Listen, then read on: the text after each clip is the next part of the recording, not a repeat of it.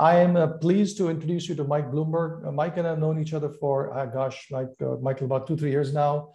We all kind of realized that the community of people interested in the aftermarket growth area, people working with industrial OEMs, is actually not as large as people think it is. And so Michael and I got to know each other, and we've exchanged a ton of ideas over time. Like I said, Michael is an entrepreneur. He's a founder of the consulting group, Blumberg Advisory Group. He works with companies similar to those on the call today. He also was a CMO of a company called Mize that was recently bought by Synchron. And so Mike is not just an advisor, but a practitioner as well. And so with that, I'm excited to welcome Mike to the event to share his knowledge. Mike, I'm going to turn my camera off and my speaker off, mic off, and then turn it back to you. So welcome, Mike. Vivek, it's a real pleasure to be here. Thank you for having me, and congratulations on your 1-year anniversary of Industry Next. And to the participants, thank you also for coming out today to logging on to the webinar. We got some really great information to present today. I was really fascinated by the results that Vivek showed, both of the survey and the poll that he recently shared with us. I've seen similar polls like this, and this is really the first time in a while that I've seen the desire for aftermarket growth be on the top of the list. And when I've seen similar polls in the past, it's typically been maybe about 5th or 6th or 7th on a list of priorities. Now, what you told us from the poll, about 60% of you are focusing on aftermarket growth as a priority. And I think that's the result of a couple things. One is, I think there's pent-up interest and demand in trying to build service businesses to generate revenue, recurring revenue from the service business. I think there's also a desire to monetize investments in disruptive technologies that you've made in the last couple of years to be more efficient and deliver a better customer experience. And lastly, I think it's the recognition that service generates recurring revenue and that it can be a very profitable business and contribute significantly to a company's bottom line and to shareholder value. So today I want to talk about how to be more effective in marketing services. And to me, I think the way to learn how to be effective is not just to know what to do, but to know what not to do.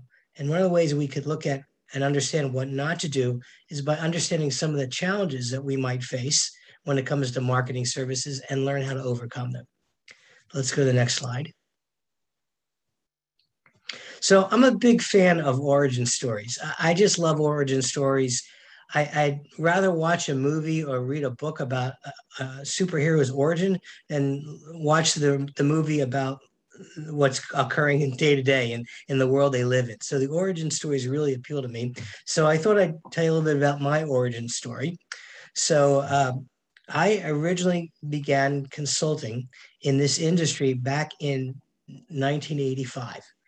And I went to work for my dad, who was also a management consultant and was considered, while he was alive, to be one of the gurus within the service and support industry on business strategy and systems and processes and so on and so forth, as it relates to building and growing a service organization.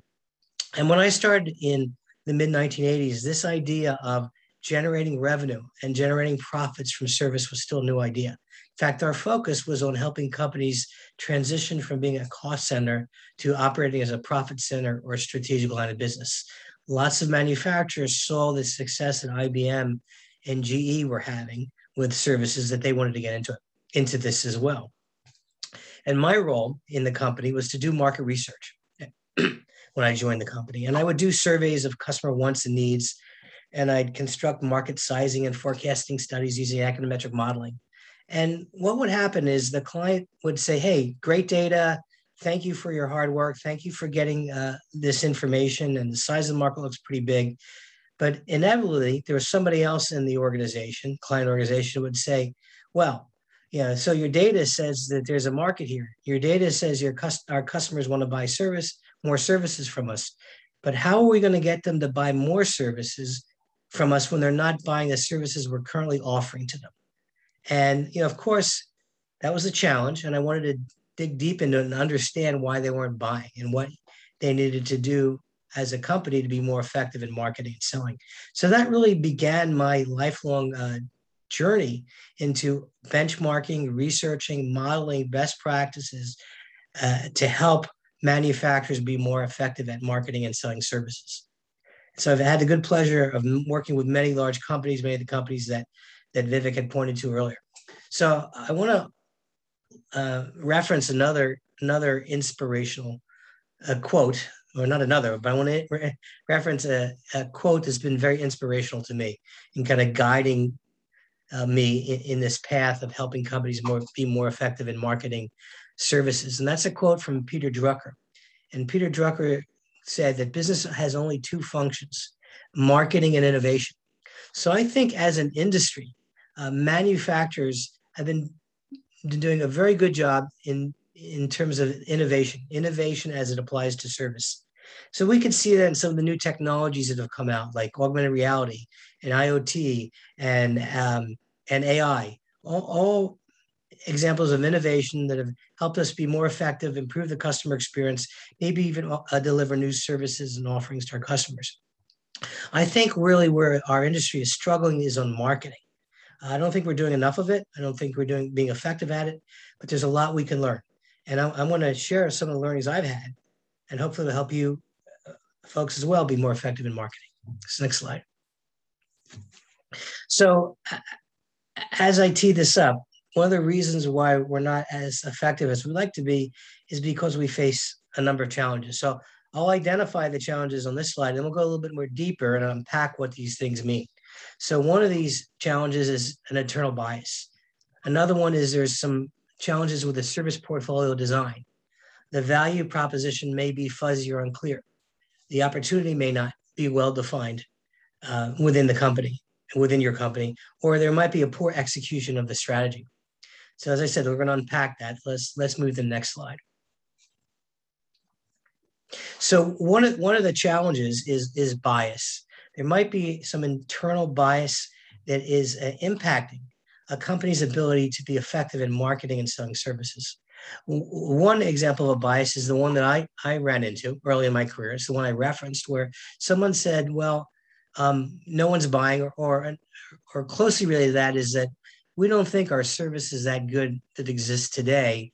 Why would they buy more of something new if we're not good at what we're currently doing? And what I learned from my research and my consulting is when I dug deeper into what does that mean? Why are you saying that? The answer was that that while the company was delivering services, the customers were unhappy. But what they were unhappy was not because the service was delivered poorly. It wasn't that the quality of service was bad. It was that the offering wasn't the right offering. So when they were saying they're unhappy with the service, they were saying, I want more service. Yeah, it's good. You want to come out next day to service my equipment, but what I really need is somebody here within 4 hours. So that was a bias, not understanding those nuances. Another bias is, since we're the manufacturer, our customers should automatically buy our services. We're the only choice for them. Well, that's a bias because they have other options. And it's more than just saying we're in the service business. It's not just about taking orders. You really have to market to them. So that's a bias. So there's a number of biases. And I think the way to uncover those biases and to know if they're biases is look at some of the reasons why you're not getting the investments you need, why you're not getting the commitment you need. Understand what they are, and the chances are that's a bias that somebody has. Yeah, again, another bias is that we don't have the technology to deliver this the right way, but you do. You might have the technology, and you can offer more services. So, in the interest of time, I won't elaborate any further on the biases. We'll go to the next issue, and that's service portfolio design. So early in my career, I was working for a company that provides service and support on IT equipment found in healthcare establishments. I'm sorry, it was in banking establishments, and they wanted to move into healthcare. I got that backwards. So they're in banking, they wanted to move into healthcare. And they went about it on their own without consulting us. They started offering services to hospitals, and they ran into some problems. Problem was nobody wanted to buy the services. So they brought my firm in, and one of the first things that we asked them is, well, what is it that you're offering to the hospitals? And they said, well, we're offering the same thing that we offer banks. We said, well, give me an example. Uh, for example, tell me what hours of coverage are you offering the hospital? And the client said 5 days by 8 hours. Well, of course, the hospitals didn't want to buy because they operate 7 by 24. And what they really needed was 7 by 24-hour coverage, not 5 by 8 coverage. So that's an example of service portfolio design issue where the offer doesn't meet the needs and requirements of the customer. Next slide.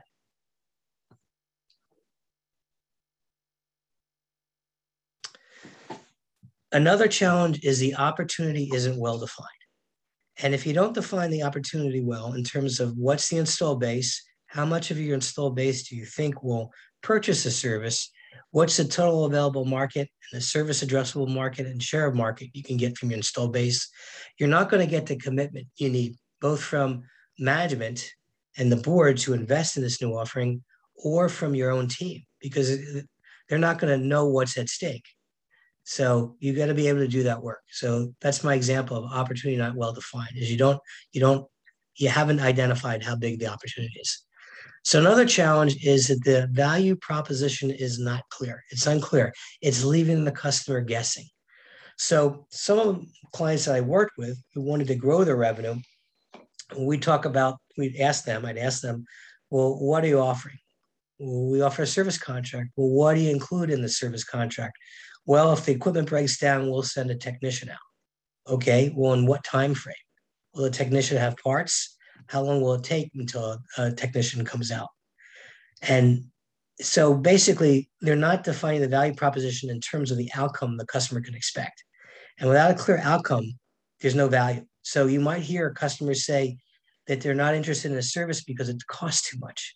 And cost too much is really, in my opinion, another way of saying, I don't see any value in what you're offering. So I don't want to take the money out of my pocket to pay for the service because the value isn't clear. So we'll talk about how we address that in this presentation. And lastly, the challenge is poor execution. And I don't mean executing people, killing people, but what I do mean is being able to kill it in the marketplace. So poor execution is that the company has not really developed a well-defined, well-articulated, consistent, and persistent go-to-market strategy. Instead, what we see is maybe defining the service offer, making maybe a data sheet to describe the offer, and then presenting it at the point of equipment sale. And then if nobody buys it, that's the end of it. They don't continue. They don't look at the customer journey. They don't look at the customer personas. They're not trying to have an ongoing conversation with the customer about the value they'll get from the services. They're not trying to continue to follow up and continually sell and overcome objections. That's what I mean by poor execution. So I think this now is probably a good time for a poll. So DJ, if we could bring up the poll that we have. So I mentioned a number of challenges. And our poll is, bring it up right now. Okay, what are your company's biggest challenges? So what's your company's biggest challenges? And what we have here are the ones I just mentioned. So I wanted you to take some time, it'll take about 30 seconds. If you could just identify what you believe to be your biggest challenge to revenue growth in your company.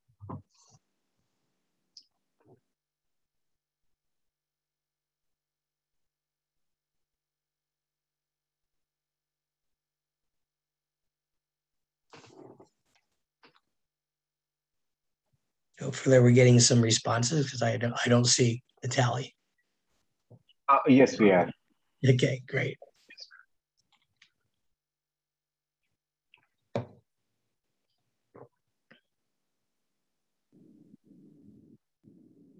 Maybe we'll just give this another moment. Okay. Okay, I'm going to go ahead and end this and share the results. Okay, that'd be great. Okay, so very interesting. The most frequent or the most biggest challenge that most of you have is the opportunity isn't well defined. So that suggests to me is that you haven't really completed your due diligence to define the size and forecast of that opportunity. You haven't really looked at the installed base, and that's something that you can do. to help you grow the business. The other one, the value proposition, is it's not really clear to the customer what you're offering. So we'll address those in the next set of slides. So, but before I do that, well, let's just talk about what are some of the ways that companies do try to solve these challenges. So I'm going to build up the slide here with the bullet points. So the first thing they'll do is they'll tip their toe in the water. So they'll say, yeah, this service we have here looks interesting. Let's offer it. Let's see what happens if we offer it. So they're dipping their toe in the water. They're not committed. And as a result, it doesn't succeed because there's not enough data, knowledge, or expertise of how to market. Maybe there's expertise, but not enough knowledge in terms of the size of the opportunity or the commitment. That people think, well, we're just going to give it a shot. So, if it doesn't work, it doesn't work. It's not really motivation enough to pursue it. Another approach they have is they try to downsell or reduce the price. So the service that they offered, it isn't selling. So it must be the price. People are saying it costs too much. What they're really saying is, I don't see the value. So the knee-jerk reaction is, let's lower our price, or maybe try to scale back the offer. Maybe offer less service. And again, that doesn't work. Another one is using a gimmick. So one of the gimmicks that I've seen used is offering a service contract, which basically the contract, because they didn't know how to define it or price it, they said you buy 10 service calls, and your 11th service call is free. So that's like a frequent flyer program, or it's a program that's very popular when I used to rent videos. You rent 10 videos, you get the 11th free. Another gimmick that I heard recently is a company was offering a service. People weren't buying it. So they said we're offering the service because of COVID. And just somehow that motivated a couple customers to buy it. The question becomes, well, what happens when we're behind COVID? When we're looking in a rear mirror and we're past COVID? Will that gimmick still work? Another thing they try to do is they change course in midstream. They say, this isn't working. We got to scrap our plans. We got to go back to the drawing board and try something new. And of course, you're destined for failure. You're never going to achieve your goals if you do that. Next one. And I've seen sporadic sprints where the management says, yeah, we're not selling enough of this. We're not meeting our revenue targets for the quarter. So let's do a massive direct email campaign and aggressive telemarketing campaign and see if we can't just move the needle on the dial and get more revenue. Of course, that's inconsistent. You have inconsistencies. And if there's other issues like the value proposition isn't well defined, the opportunity isn't clear, the portfolio isn't correct, those sprints aren't going to help at all. Next one. And lastly, if none of these things work, what happens is they throw their hands up in the air and they give up. So I want to prevent you from doing that. I want to prevent you from making mistakes. So I want to share with you what I think is the optimal strategy to really kill it when it comes to marketing services and growing your aftermarket service business. So the first tactic that I think you need to follow is to conduct voice to customer research. And by doing that, that will help you deal with biases. It will help you either validate or refute the bias that's in your company. It'll also help you understand what their needs and requirements are of the company and do a better job at defining the portfolio and the value proposition. Next tactic is you have to be able to talk the talk and walk the walk. So that gets back to my example of really knowing what that hospital customer wants to buy, that you understand the problems they're facing. You know what they've tried in the past that works and doesn't work. You know what keeps them awake at night, and you market to them and you talk to them about what their needs are. And you get them to understand that you know their problem as well as they do, maybe even better, and you have a better solution to what they've been using in the past to solve their problem. So that's what I mean by talk the talk and walk the walk. And the next one is you got to know what's at stake. And you probably figured this out by now, but that means doing your market sizing and forecasting, doing your market research, being able to look at your install base and say, in my install base, how much revenue do I think I can generate from offering this service? And what that's a total available market. But in that total available market, how much do I really think is available to me? Are there other competitors that might take that business away from me? Is there some of my customers doing the service themselves? And the last one is that you want to look at is based on the tactics you're going to implement, how much revenue can you actually develop? That's share of market. So you got to be able to do that. And these are actually services that we do. This is the work that my firm does. The next tactic that I strongly recommend, if you're not sure about your value proposition, follow something I call the value proposition formula. And the way the value proposition formula works, it goes like this. It's our service helps X do Y so that Z. So X is the target customer, the demographic you're targeting.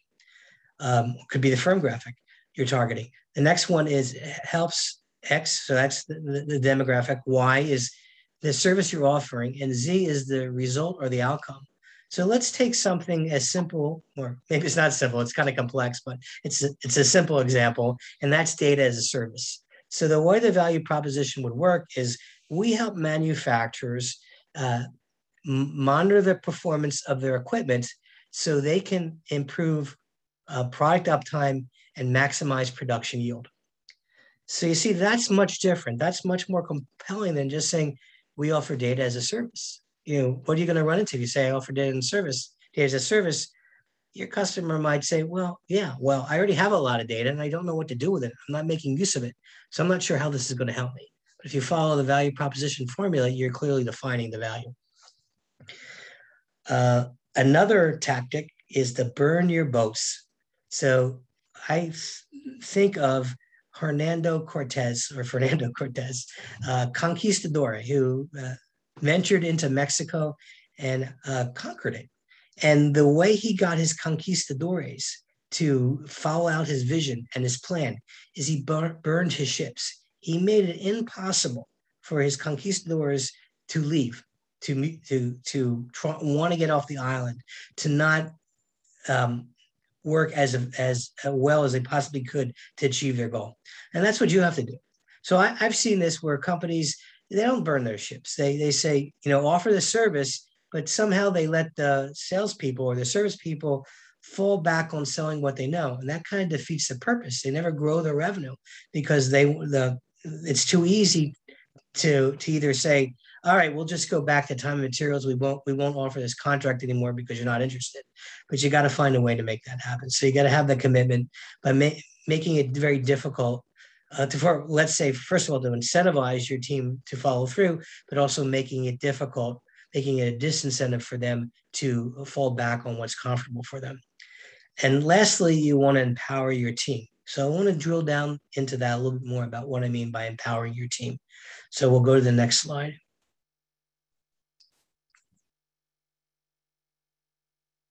So empowering your team is you have to make sure you give them the right marketing stack. So I think one of the unique things about marketing and selling services is what you sell and what you market is a function of what you can deliver. So you can only sell something you can deliver, and you can only deliver something you can sell. So you got to make sure you know what your service delivery infrastructure looks like in order to construct the offers that they're interested in, that your customers might be willing to buy. You also want to have a good CRM system in place to be able to track your customers, understand who they are. You want to have a good installed base data platform, so you know what's occurring in your installed base, how much of your installed base is under contract, what part of your installed base doesn't have the service yet. You want to have a good marketing and automation system in place so you can stay in touch and have an ongoing conversation with your customer, and you can send them content that's going to educate them about how you could help them.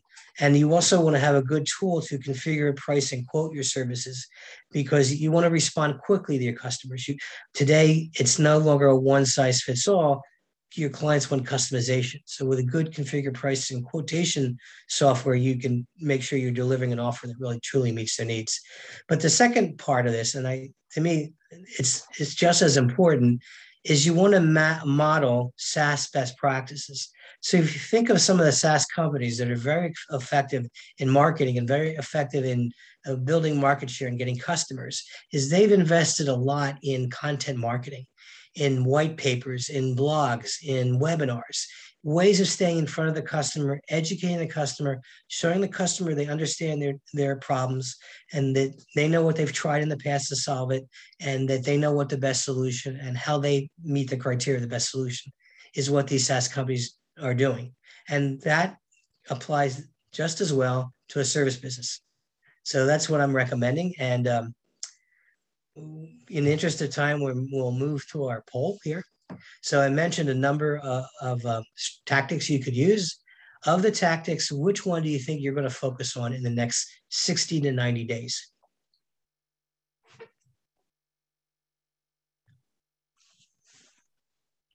Launch the poll, Michael. We should see some responses coming in. Okay, great. Maybe give it a couple of minutes. Thank you.